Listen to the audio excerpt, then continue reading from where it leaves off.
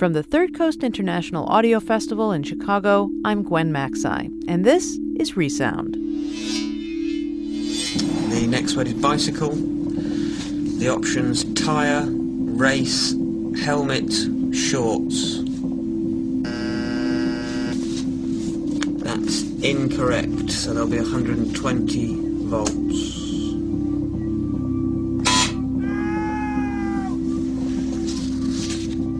Are you sure this is not causing any lasting damage? He sounds like he's in a lot of pain. It's essential that we continue with the experiment.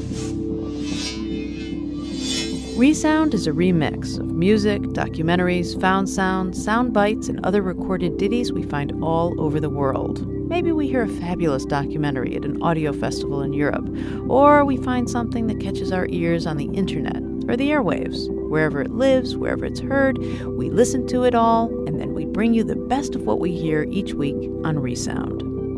Is it A, cup, B, wall, C, aeroplane, or D, lampshade? Is it A, train, B, car, C, aeroplane, D, journey?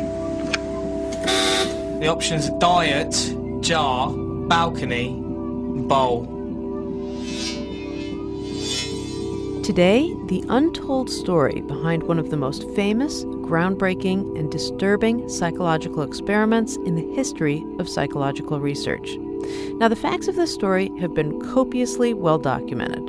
In the 1960s, a young professor of psychology at Yale named Stanley Milgram set out to test the human being's capacity for obedience and cruelty. He did this in the lab under controlled circumstances and ended up conducting what has been called the most important experiment of the 20th century. It called into question the very basics of how well we think we know ourselves, what we stand for, our moral integrity, and our behavior under duress. But even though millions of words have been written about the experiment's startling results, less well known is the effect it had on its participants. I can't do this, honestly. Can we stop this experiment? Because I can't do this. If you don't continue, we'll have to discontinue the experiment. Sharon Davis of Radio Eye, a show on the Australian Broadcasting Corporation, tracked down people who volunteered for the Watershed Milgram experiment 50 years ago. Of course, these men took part in the study voluntarily, but they had no idea at the time and were never told that they were, in fact, not willing participants of the study. They were actually the unwitting subjects of it. Here's Beyond the Shock Machine.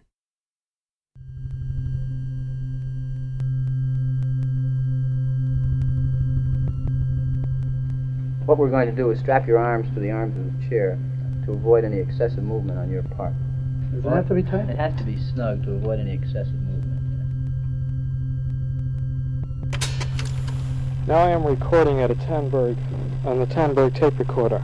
Now look, I just don't want to be in your experiment anymore. Now look, I just do not want to be in your experiment anymore. Do you understand that?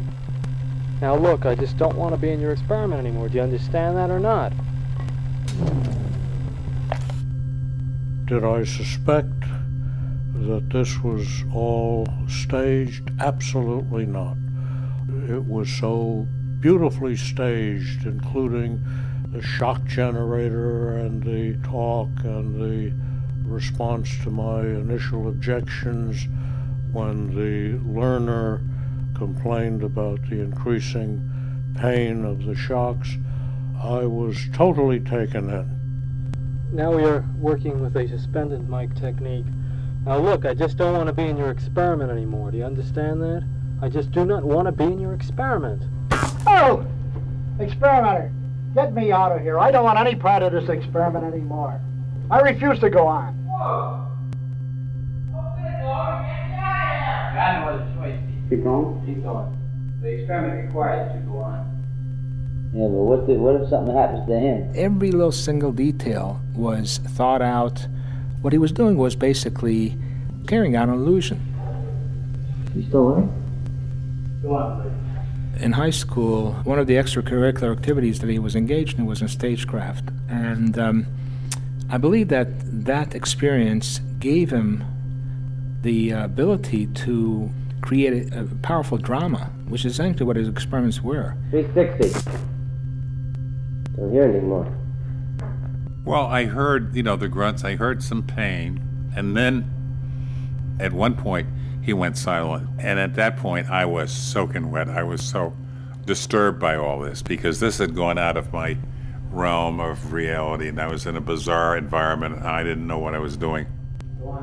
The next one is fast, bird, car, train, plane. This is wrong. 345 volts.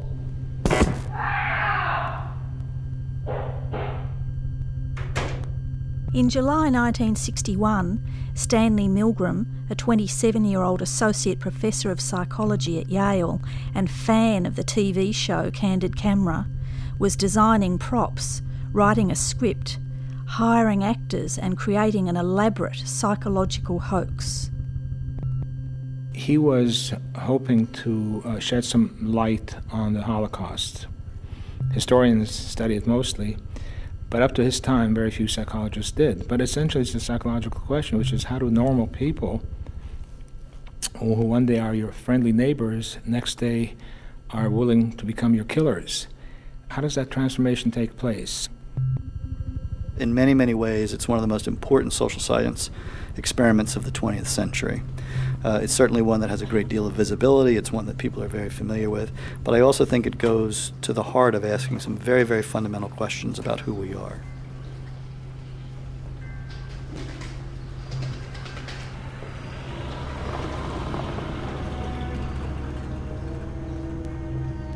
How many other people are you interviewing here? I've interviewed 2 others and a third this week, so altogether there'll be 4 volunteers that I will have interviewed. Yeah. That's we're still alive. Yeah, absolutely. Yeah. Okay. My name is Herbert Weiner, W-I-N-E-R. I was a young assistant professor in the School of Forestry. I was attracted by an advertisement in the New Haven Register calling for volunteers for an experiment in memory and learning. Public announcement. We will pay you $4 for 1 hour of your time. We will pay 500 New Haven men to help us complete a scientific study of memory and learning. Well, my name is Joe Demo. 1961, I would be 41 years old. And I was married. We had 2 children. I was working in a machine shop as a tool maker at the time. But we also had a lot of bills that we were paying and so on. We need you for only 1 hour. My wife saw an ad in the New Haven Register. She said we could use the $5 and that I would probably enjoy doing it anyway. No special training, education, or experience is needed. Name is Robert Lee, L-E-E. I just answered it. I forget now, quite frankly, how I answered it. We want factory workers, city employees, laborers, barbers. They paid me $5, which in those days, beer was only 20 cents a glass. So for $5, I had 20 beers and left $1 tip somewhere. Salespeople, white-collar workers, others. My full name is Frederick William Mennel III. Kind of a mouthful, That's why I'm Bill. In 1961, I was 25 years old. Fill out the coupon below and mail it now to Professor Stanley Milgram, Department of Psychology, Yale University, New Haven. And I just thought, well, just curiously, let me just see what it's all about. I really didn't have a clue, but I thought it would be fun to try it, Just under 800 people, including 20 women, would end up volunteering for Milgram's experiment between August 1961 and May 1962. But before his work could begin, Milgram needed an assistant and 2 actors to play the parts of experimenter and learner. He employed Alan Elms, then a 22-year-old graduate student, to help with his preparations. Elms is now Emeritus Professor at the University of California. I knew it sounded interesting, but I didn't realize quite how interesting it would turn out to be. Stanley began auditioning people to take on the role of the experimenter and the victim in the research, and quickly identified two men, one who was a high school teacher who sounded pretty authoritative, and one who was a very sweet, gentle-looking man in his middle 50s who would play the role of the victim. So they were then put through several trial runs until they had things down pat. By the time real subjects, real volunteers for the experiment came in, everybody knew their roles quite well, I think. Oh yes, that's definitely the learner. That's a very famous photograph. Do you want to describe it for me? Yeah, it's a picture of my father during the Milgram experiment, his arms being attached to electrodes. And I think they're giving him a test shock. They're having one of the teachers stand by watching him get hooked up to these electrodes, and just to prove that he, in the eyes of the learner, that he's being shocked, they give him a test shock. And I think my father lets out a little yelp there. Oh, I can't take this pain anymore. Now I want to get out of here. Every time I see a psychologist, I like to brag and say, do you know, my father was the victim in the Milgram experiments. I'm Bob McDonough. My father worked with Dr. Milgram from, I believe, 1961 through 1962 as the victim in the Obedience to Authority. And I believe he went by the name of Mr. Wallace, but his real name was Jim McDonough. Why do you think Milgram picked your father from the people who applied for the job? Well, I think because he was an everyman, as they say, because he was white, maybe slightly overweight. He was Irish. I believe he was my age, 46 or 47, when he started working with him, because he died when he was just before his 50th birthday. That was in 1965. He was kind of Mr. Joe American, I think. Hey, that's a nice office. Oh, this is all right. Stay here, I guess. Milgram made notes during their first meeting. This man would be perfect as a victim. He is mild and submissive, not at all academic. But in order to be convincing, McDonough would need some training in acting. The actors worked 5 nights a week and all day Saturday for 9 months. But for the experiment to work, they had to pretend to be strangers. There's a lot of interesting things to show you. With his characters chosen and the script written, Milgram turned his attention to centre stage. Well, now we really are in the basement. The shock machine. So here it is. I'm David Baker, and I'm the Margaret Clark Morgan Director of the Archives of the History of American Psychology here at the University of Akron. And we're standing in the reading room of the archives looking at the simulated shock generator developed and used by Stanley Milgram in his studies on obedience and conformity. Can you describe the machine for us? We're looking at it now and it's in a big glass case. The thing that struck me, and for anyone seeing it for the first time in person, is really how large it is. It's rather imposing, with a black metal case with a gray steel panel with a series of switches and lights that go from 15 volts to 450 volts. And then underneath, in black and red ink, is the degree of shock that supposedly was being delivered. And it begins with 15 volts, and that's labeled slight shock, all the way up to the very end, 435 and 450 volts with their respective switches with 3 red X's underneath. I think what's important is that it all gives the impression that it's real. It certainly looks like a machine that was capable of delivering shock.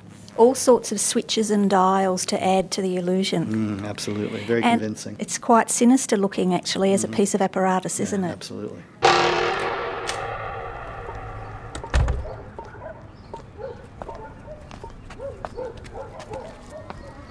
And it was a nice Saturday morning. The weather was perfect.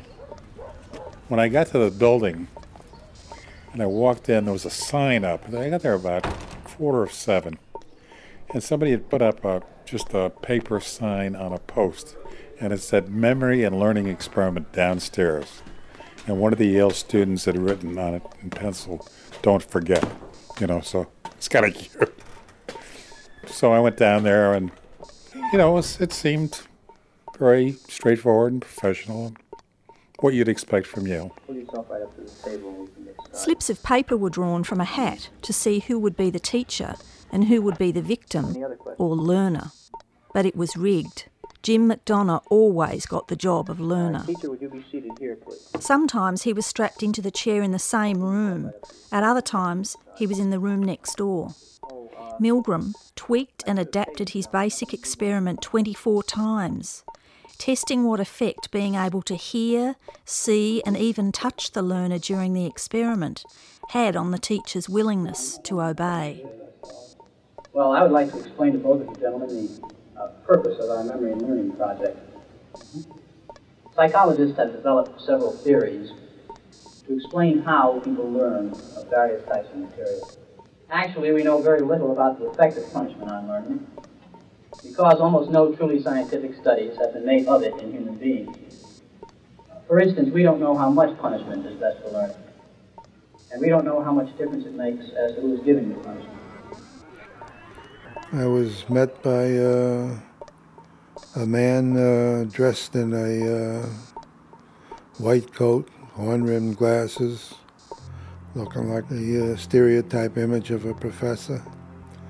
He introduced me to another man that was there, dressed in ordinary street clothes, and he said that they wanted to test whether punishment was a valid method of having people learn. That would people learn better if there was a actual punishment used every time they made a mistake. I remember that right at that point it crossed my mind that something wrong with this, because I thought that by then psychologists knew that punishment was not a good method of teaching people to learn. But anyway, he then went on to say that one of us would be a learner, one would be a teacher, that the teacher would read off a list of paired words, like blue sky or apple pie, and then after reading 20 or so pairs, that you'd read back the first word, the learner would have to come up with the correct matching word. And if not, you would give him a shock. Quickly as possible. How about these shocks? Are they dangerous? No, all of these shocks may be extremely painful. There's no permanent he tissue jumped. damage. He jumped and he got his. I know that. All right, attention learner. Your teacher is about to begin reading the list of word pairs. Try to remember them. Ready? And I was thinking of like one of those little things that you have in your hand. What do they call it? Whoopee cushion, or joy thing where you shake hands with somebody. That would be, some mild, I think he used the word mild shock, or I'm not sure, but that's what I had in mind. The learner was then taken into another room. Did you watch what happened next? Yes, he had a suit on, so then he took off his suit jacket and he loosened his tie and loosened his shirt and undid the sleeves, and they strapped him in, and I was kind of like, holy mackerel, what is going on here? I'd like to have the learner sit here. Pull yourself right up to the cabinet as close as possible. As a matter of fact, put your feet right inside and I'll push you. I'll give you a little push. What we're going to do is strap your arms down, Mr. Wallace, to avoid any excessive movements on your part. This is electrode paste to provide a good contact, to avoid any blister or burn. Before the test began, each teacher was given a sample electric shock to give him some idea of what 45 volts felt like, and of course, to make sure they believed the machine was real. It was the only real shock given during the experiment and was delivered by a battery rigged up at the back of the machine.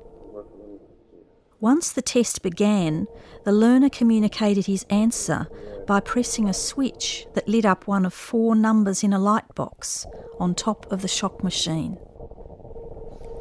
and I was set down in front of the shock generator, and I saw the toggle switches labeled from 0 to 450 and the extreme shock danger labels, and I began to realize that these were extremely serious shocks.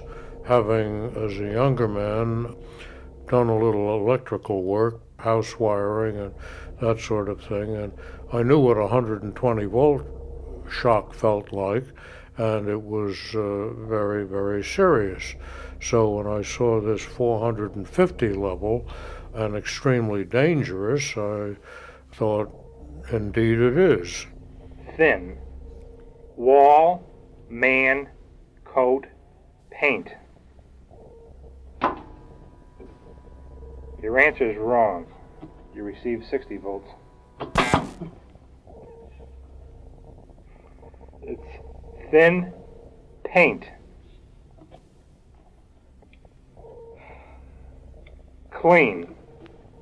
Face, fight, hand, yard. Your answer is wrong.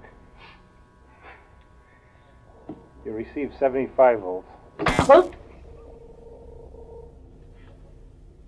I think the first sound that I heard, and I can't tell you how far into it was, but it was like that, like he felt something.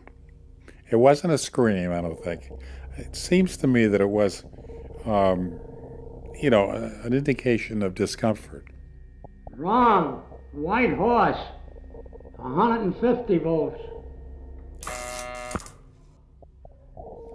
The learner may have gotten the first one or two correct, but it became quite obvious that he was a very dim-witted learner, and so each failure I imposed a shock, and the level started to rise very rapidly. And I could hear him, his cries of pain and requests, stop this, cut it out, this hurts, and similar expressions. At the same time, the experimenter standing above me was instructing me very seriously that I had to go on. I became increasingly uncomfortable as we went up to about 100 volts, and I became increasingly agitated and concerned, and of course the experimenter dealt with all objections with one or more of several phrases like, you must continue, or the experiment requires that you continue, or you have no choice. True story, hero, speech, report. This is wrong. 270.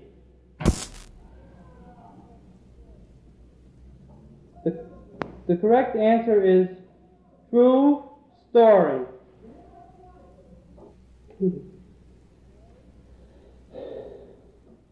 The next one is blue, boy, girl, grass, hat. This is correct. The next one is nice, day, sky, job, chair. This is wrong. Continue up. Yes, right from where you left off on the board. 285 volts.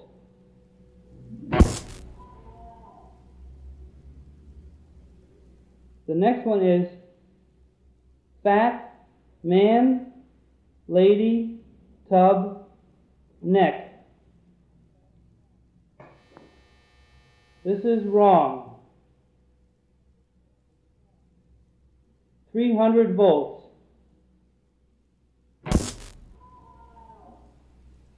I can't do this anymore. I can't do it anymore. I'm sorry.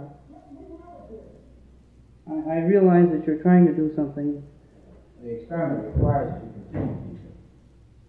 I know. I'm just not the type of person that can inflict pain. I felt I've gone far beyond what I should have. It's absolutely essential that you continue. Please go on. Yeah, I'm getting to the point now I can just feel each one with them. The next one is green, grass, hat, ink, apple. This is incorrect. 315 volts. So what were your reactions when you were behind the two-way mirror and you started to notice the pattern of people who were obeying? I'm assuming that was completely unexpected.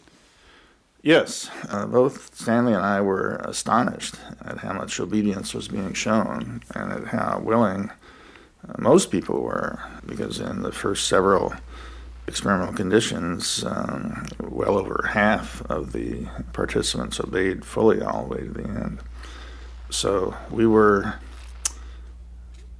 surprised and I would say astonished, both by the emotional involvement that people showed under these circumstances and by the level of obedience that many of them showed. This was certainly not an ordinary psychological experiment with human beings. Here we were getting strong emotional reactions every hour, every subject who came in. Can you describe some of those for me? People began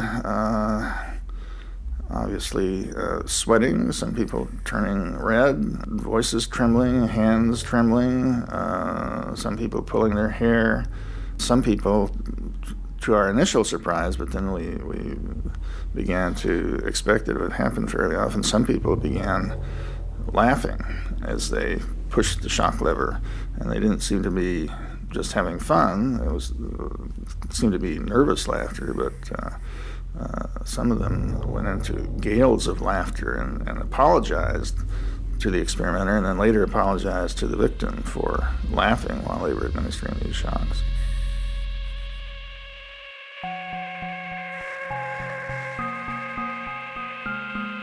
You're listening to Beyond the Shock Machine by Sharon Davis and Gina Perry on Resound from the Third Coast Festival. I'm Gwen Macsai. We'll return to the story in just a moment. But first, if you're feeling as charged up, pun intended, about this story as we are, write to us. Questions and comments, suggestions, rants, raves, recipes, anything at all, send them along to us at resound@thirdcoastfestival.org. Now, back to Beyond the Shock Machine, a documentary about the famous Stanley Milgram experiment and the men who participated in it. Despite their agitation and stress, and despite the learners' escalating cries of pain from the room next door, 65% followed the experimenter's commands and went to the maximum voltage, 450 volts on the shock board.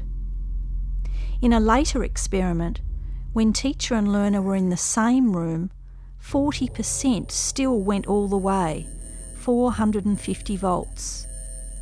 Milgram found that it is harder to torture a man whose pain you can see face to face than it is to torture a man who is invisible.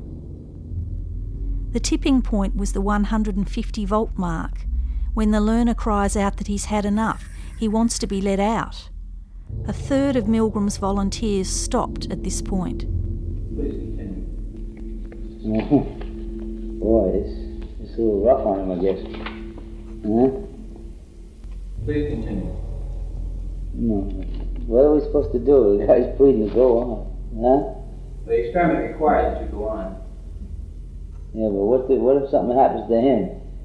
Well, it's absolutely essential that you continue. Yeah. Now, the shocks may be painful, but they're not dangerous. Please go on. It's sad. There's a face, music, clown, a girl. Right. So I turned to the experimenter, and he said, never mind that, keep going. I think at that time I felt I had had enough, and I said that I wanted to stop. I was going to stop. And he stood up and stood over me and started telling me how important the experiment was, and that I was wasting their time and his time if I refused to continue with it. Light, cloud, horse, rock, house. Wrong. 150 volts. I just said, well, let me see. These people know what they're doing. And I'm just going to go along with it and see what happens here. I didn't think anything of anything until I started to hurt this poor guy. Then I didn't like it. The thing that bothered me the most was that I could feel my heart rate increasing. I was under very severe stress, and I finally realized that my stress, however it might bother me, could hardly compare with the pain and stress I was inflicting on the learner, so I quit. I just felt very uncomfortable with it, and I told him if he wanted the $5 back, he could have it back, but I wasn't going to continue, and stopped. Sorry. I can't do it. I'm afraid. I can't do it. The guy's obviously... Well, it's absolutely essential that you continue teaching. I realize that, but I can't. I mean, it may be essential to the experiment, but it's not essential to him, and it's not essential to me. The man that obviously is not going to learn anything this way. He's in real pain. You have no other choice. The guy in the other room was really yelling, "You're hurting me, you're hurting me." I don't know the exact word. He was a little bit milder than I would have been. And you wouldn't want to put that on any recording, what I would have said. And if I find these people, you don't want to record that either. You can't go through with this when the guy's hauling like that. That's asking too much, because I wouldn't do that to anybody. Him hauling out there. The experiment requires you to go on, teacher. It's absolutely essential. Yeah, but what are they going to do? What if something happens? I don't want to be responsible. Well, I'm legally responsible for anything that happens. Yeah, yeah. So you have no other choice. You must go on. And then, at one point, he went silent, and that's when I was really concerned, when he wasn't responding at all. And at that point, I was soaking wet. I was sweating bullets, and I was starting to laugh, almost like a maniac, like hysterically. I mean, I'd kind of lost it. 195 volts.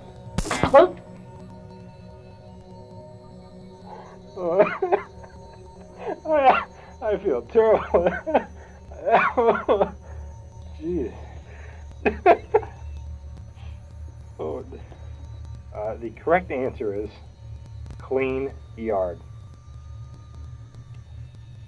Oh, jeez. I didn't know what I was doing. And I thought, either one of three things is happening. Either this guy's unconscious, he's dead, or this thing is a complete sham. I mean, I had thought, while my thought process was still working, there was a concern that I had that I was being set up. Because you don't do this this isn't the way the world operates. But the conflict within me to know which one of those was right was unbelievably stressful. As I said, I was not functional. I really kind of had lost it intellectually or emotionally or whatever. And I didn't know what I was going to do. And I stopped at one point and said, I am not going to continue with this because I don't know what's going on and I'm not taking responsibility for this. And that's when this facilitator said, don't worry about it. Yale University is taking full responsibility. You just conduct your part of he was just an authority figure. And he was just, this is your job, just go ahead and do it. We know what we're doing. It's not, don't get excited here, just continue with the experiment. And I did. I was totally out of any world that I'd ever known. I was tormented internally. I was a basket case. I can't take this pain anymore. Now I want to get out of here. You can't keep me tied up like this. Against my will? Well, I want out. I don't want to go on with this anymore, that's all. If I had ever gone to 450 volts, I would keep this a secret. I would be very much ashamed. Well, I'm not surprised that there are a few people speaking out. You still there? Go on, please. The thought of quitting is really strange. It never occurred to me to just say, you know what, I'm walking out of here, which I could have done. And it was like being in a situation that you never thought you would be in. Not really being able to think clearly. Being so far out of your own world of experiences, because that's all you know. Please continue. 450. Oh! The correct answer is white horse. Sad, face, music, clown, girl. No answers? I told you I wasn't answering. Please continue. 450. Oh! The correct answer is sad face. I was surprised to find that people often did not make clear connections between their behavior in the lab and outside. And Stanley was surprised to find that as well. One of the fully obedient people told me that he would never even harm a squirrel, that he always braked for wild animals. Okay, so he's a good person in that sense, but he has gone through this whole shock board administering what he thought were dangerous shocks to a human being. But he doesn't seem to make the connections. Alan Elms. Leon Mann is Director of the Centre for Research and Leadership at the University of Melbourne. Mann did his PhD at Yale in the early 60s, where Stanley Milgram was one of his instructors. What you have is this incremental slippage into more and more destructive behaviour, and then finding that there's nothing that's holding it in check, and you even get more used to it, and even more used to it. And that, I think, is one of the key things in the Milgram paradigm. I think if you were to say to someone, would you please administer a shock, and it's got XXX and it's called 450 or whatever, you'd say, no way. Having administered 15, 30, 45, 60, and having been pushed to go further and further, it's harder and harder to escape from the entrapment. And that's where I see situations in modern day, evil, if you like, where you get similar phenomena. And that might be, I think, part of what was going on at Abu Ghraib. Read this first question, please, and indicate your answer on that scale with an X, and I'll go up and release the unstrap the learner. And then at that point, he said that has completed the experiment, that he was going to get the student. I was scared to death. They're going to let this guy out. Is he, whether he's an actor or he's mad at me for shocking him, I don't know. But we talked for a few minutes, and then he and I left together. And we walked out of the building, and we got out onto the street. And then he went one way, and I went the other. The first thing I did when I got home was to talk to my next-door neighbor, who was a master electrician, 10 or 11 o'clock at night. And I went over to Marshall's home. I said, Marshall, you're not going to believe what happened. Let me tell you this. And he said to me, Bill, it wasn't real. Those things couldn't really happen with the voltage that you just said and all this. So he made me feel better that, no, I didn't really do anything that hurt anybody. But the question was always, geez, what can they make you do here, Or what did you do? They thank you. Nobody held a gun to my head.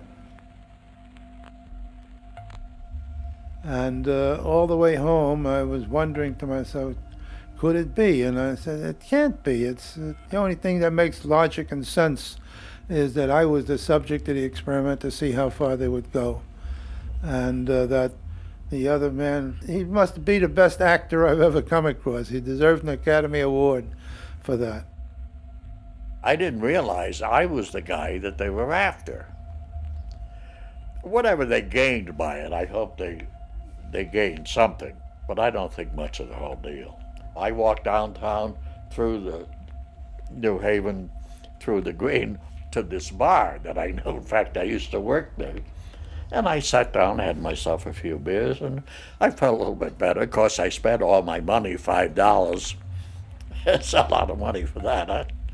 And that was it. 2 years later, Milgram published his findings. Opinions on the experiments were divided. Some called them the most important psychological research of the 20th century. Others called them vile and in line with the human experiments of the Nazis. Dr. Thomas Blass is Professor of Social Psychology at the University of Maryland and Stanley Milgram's biographer. Obviously, it was an object of controversy right from the beginning, and the controversy was based on two grounds. Number one, what it revealed about us, about human nature, that people are capable of doing this. But secondly, the ethical issue. What right did he have to have subjects undergo an unanticipated, highly stressful experience, which clearly characterized most of these subjects? And secondly, what right did he have to deceive them? As part of making the experiment workable, he couldn't tell them the truth. I mean, imagine if I asked you to pull out a sheet of paper and I have two choices. Tell me, do you consider yourself independent-minded or do you consider yourself obedient? I don't have to be a prophet to know that virtually all of you are going to say independent-minded.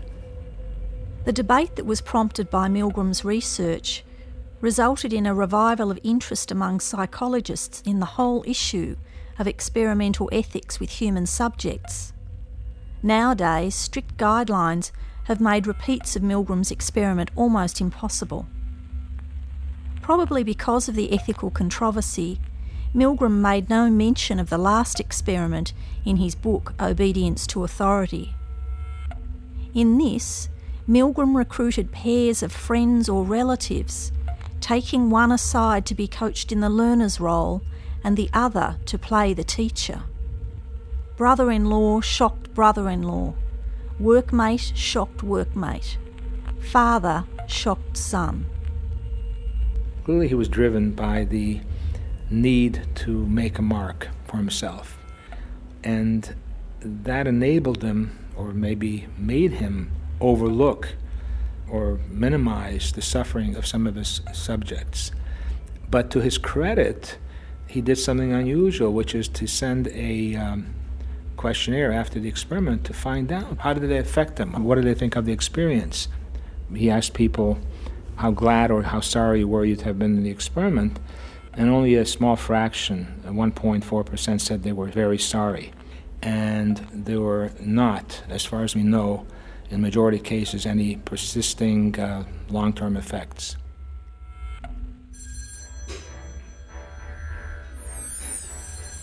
It was 1974. I was watching television and the phone rang. My brother John was at his girlfriend's house watching the CBS News show 60 Minutes. My mother answered the phone. He said, "Mom, quick, Dad's on the TV." She said, "What are you talking about?" Because at this point my father had been dead 9 years. And he said, he's on TV. They hooked him up to electrodes. They're shocking him. And she said, well, what are you talking about? And she said, it's some kind of psychological experiment. It was like a little light bulb went off her head. She said, oh, that experiment. Oh! All right, experimenter, I'm not answering anymore. I'm not touching these switches. For me, it was the first time I saw, I had only seen a snapshot of my father, and I don't remember. I have a vague memory of watching him shave once, because just before my 3rd birthday when he died. A very vague memory of him. But here I saw him on TV moving. I got to see what he moved like, and I got to, I heard what he sounded like for the first time. Correct the answer. I'm not answering. The answer is incorrect. The voltage level is 420 volts. How do you think it affected you? Have you thought about it much over the years? Oh, I haven't been ready to jump off a tall building or anything, but for a long time I felt sorry for this guy. It affected my life. You know, I could say I'm going to sue everybody in sight, which I've given that some thought. But no, it's not the end of the world. I felt bad for this guy. And all the time I was the guy that they should have felt bad for. I wouldn't say I was proud of myself afterwards. Before that happened, I had been the chairman of the Communist Party in New Haven. I had been arrested, put on trial in this country. I think that experience was, yes, it led me to be skeptical. It led me to volunteer for this sort of thing, too, you know, to see what's new in the world and so on. But it certainly led me to have this stubbornness and the grit to say to a man in a white coat with one-rimmed glasses that I'm not going to do what you want. So there is that. At the same time, I also have said to myself sometimes, what would I do if the CP ordered me to do something like that? Would I say no? I think I would argue, fight, and maybe say no, but you know, there was the feeling that I had at one time of wanting to belong, you know, would be very strong. I don't really know what I discovered, other than there are a lot of things that go on that are out of your control. And there are things that go on within you when you are under extreme stress that, you know, aren't pretty. Let's put it that way.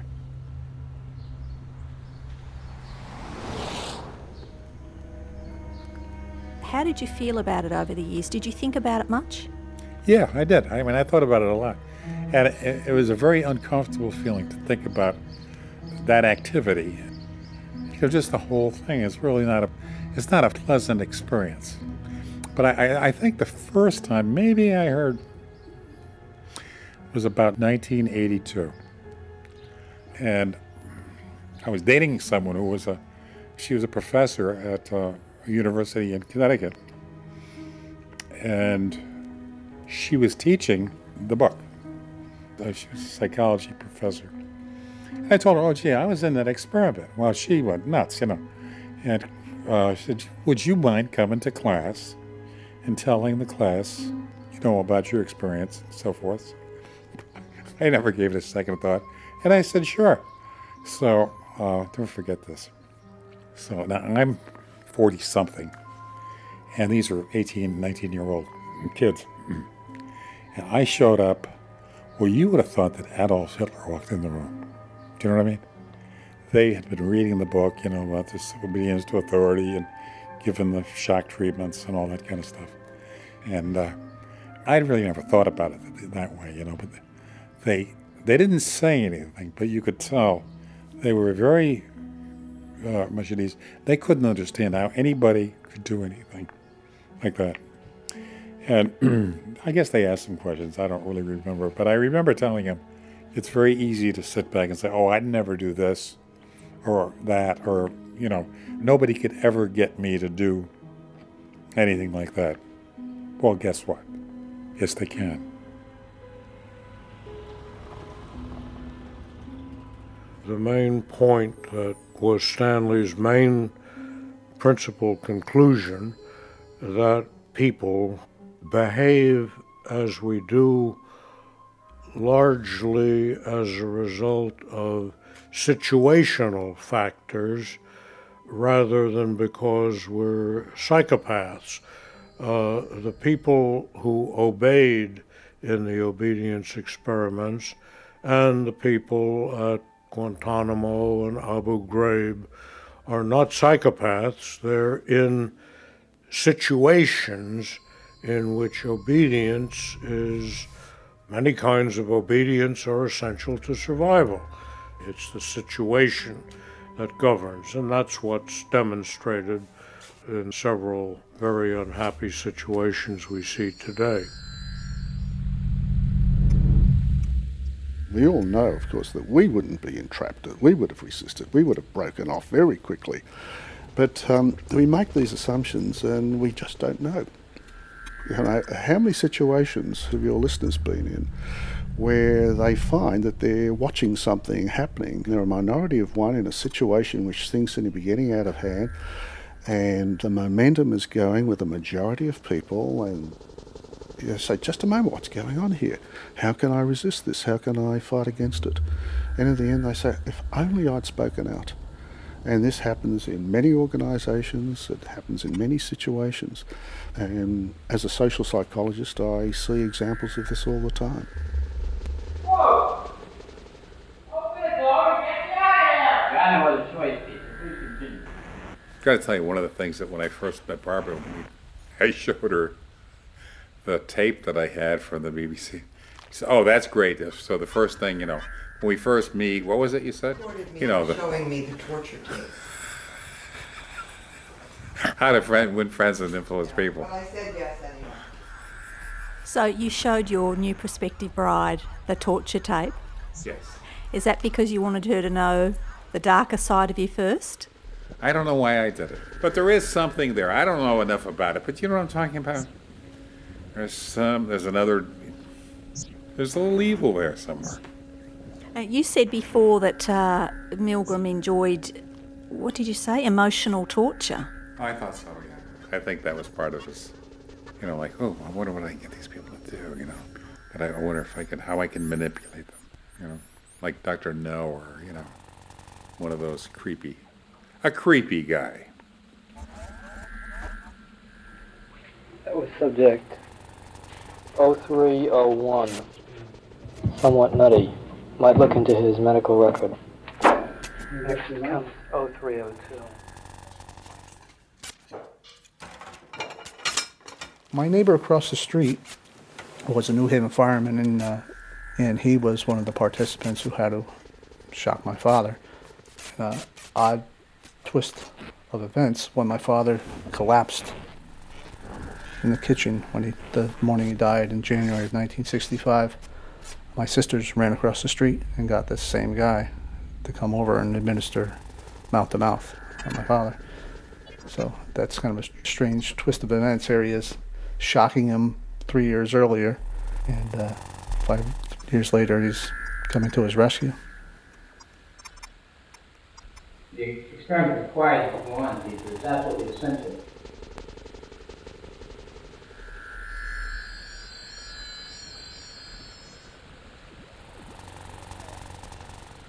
That was Beyond the Shock Machine by Sharon Davis and Gina Perry.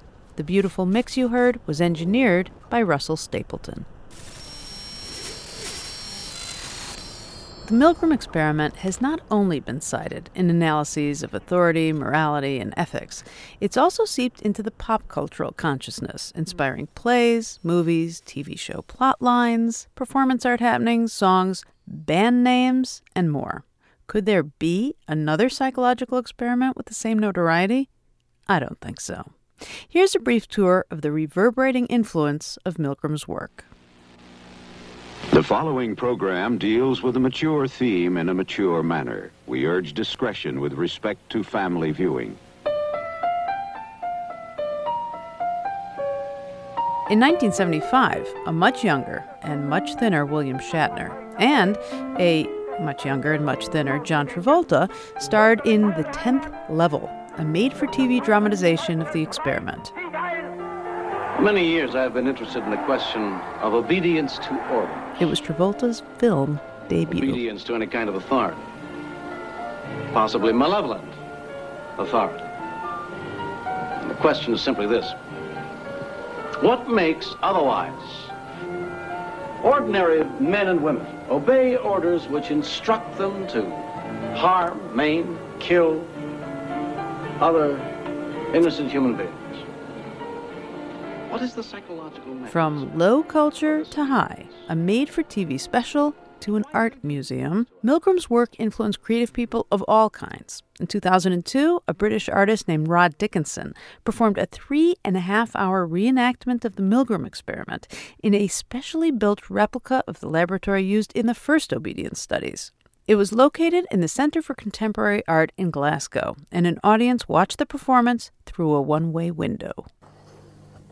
New. House. Pet. Book. Name. No, wrong. This is 300 volts. It was new house.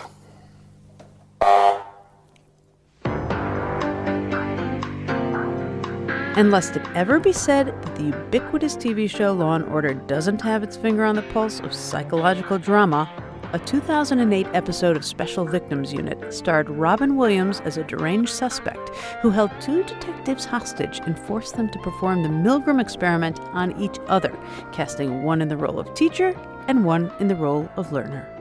Why are you doing this? Teach you a little lesson about power and authority. You cops with your guns and your badges, you think you can do anything you want. You think you own the streets. I don't abuse my authority. Oh, every cop abuses his authority.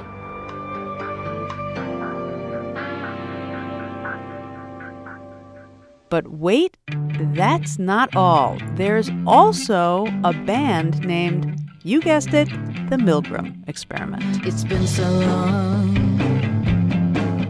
I've forgotten how.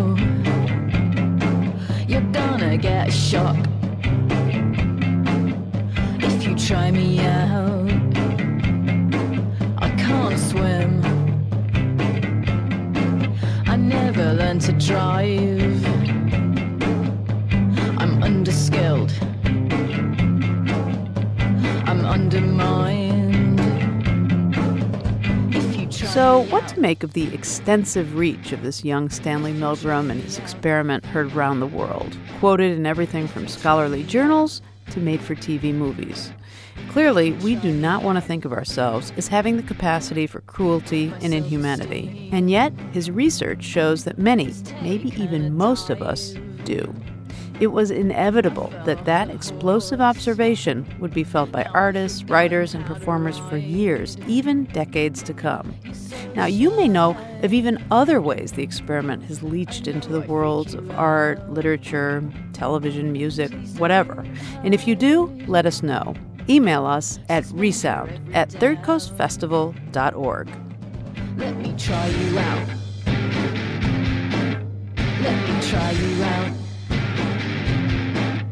Let me try you out. I'll show you what it's all about. Hi everybody, this is Katie Mingle, the producer of Resound, inviting you to come join Third Coast on Monday, February 11th for an evening of audio stories inspired by the play Disconnect, showing right now at the Victory Gardens Theater. We'll share some powerful stories specially curated around themes from the play about identity, real and imagined. Visit thirdcoastfestival.org to find a link for tickets and more information. That's Monday, February 11th at the Victory Gardens Theater. Hope to see you there. Resound is a production of the Third Coast International Audio Festival in Chicago. I'm Gwen Macsai. The program is produced by Katie Mingle and curated by Johanna Zorn and Julie Shapiro of the Third Coast Festival. Support for Resound comes from Emma, a web-based email marketing and communication service helping businesses and nonprofits manage their email campaigns and online surveys in style. More at myemma.com. The Third Coast International Audio Festival is a nonprofit arts organization made possible with lead funding from the Richard H. Driehaus Foundation and the John D. and Catherine T. MacArthur Foundation. Additional support is provided by the Agudino Foundation and the Menaki Foundation. The Third Coast International Audio Festival is supported in part by a grant from the Illinois Arts Council, a state agency. Special thanks to our many individual contributors from Chicago and around the world. Resound returns next week with more radio that you can't hear anywhere else unless you live everywhere else.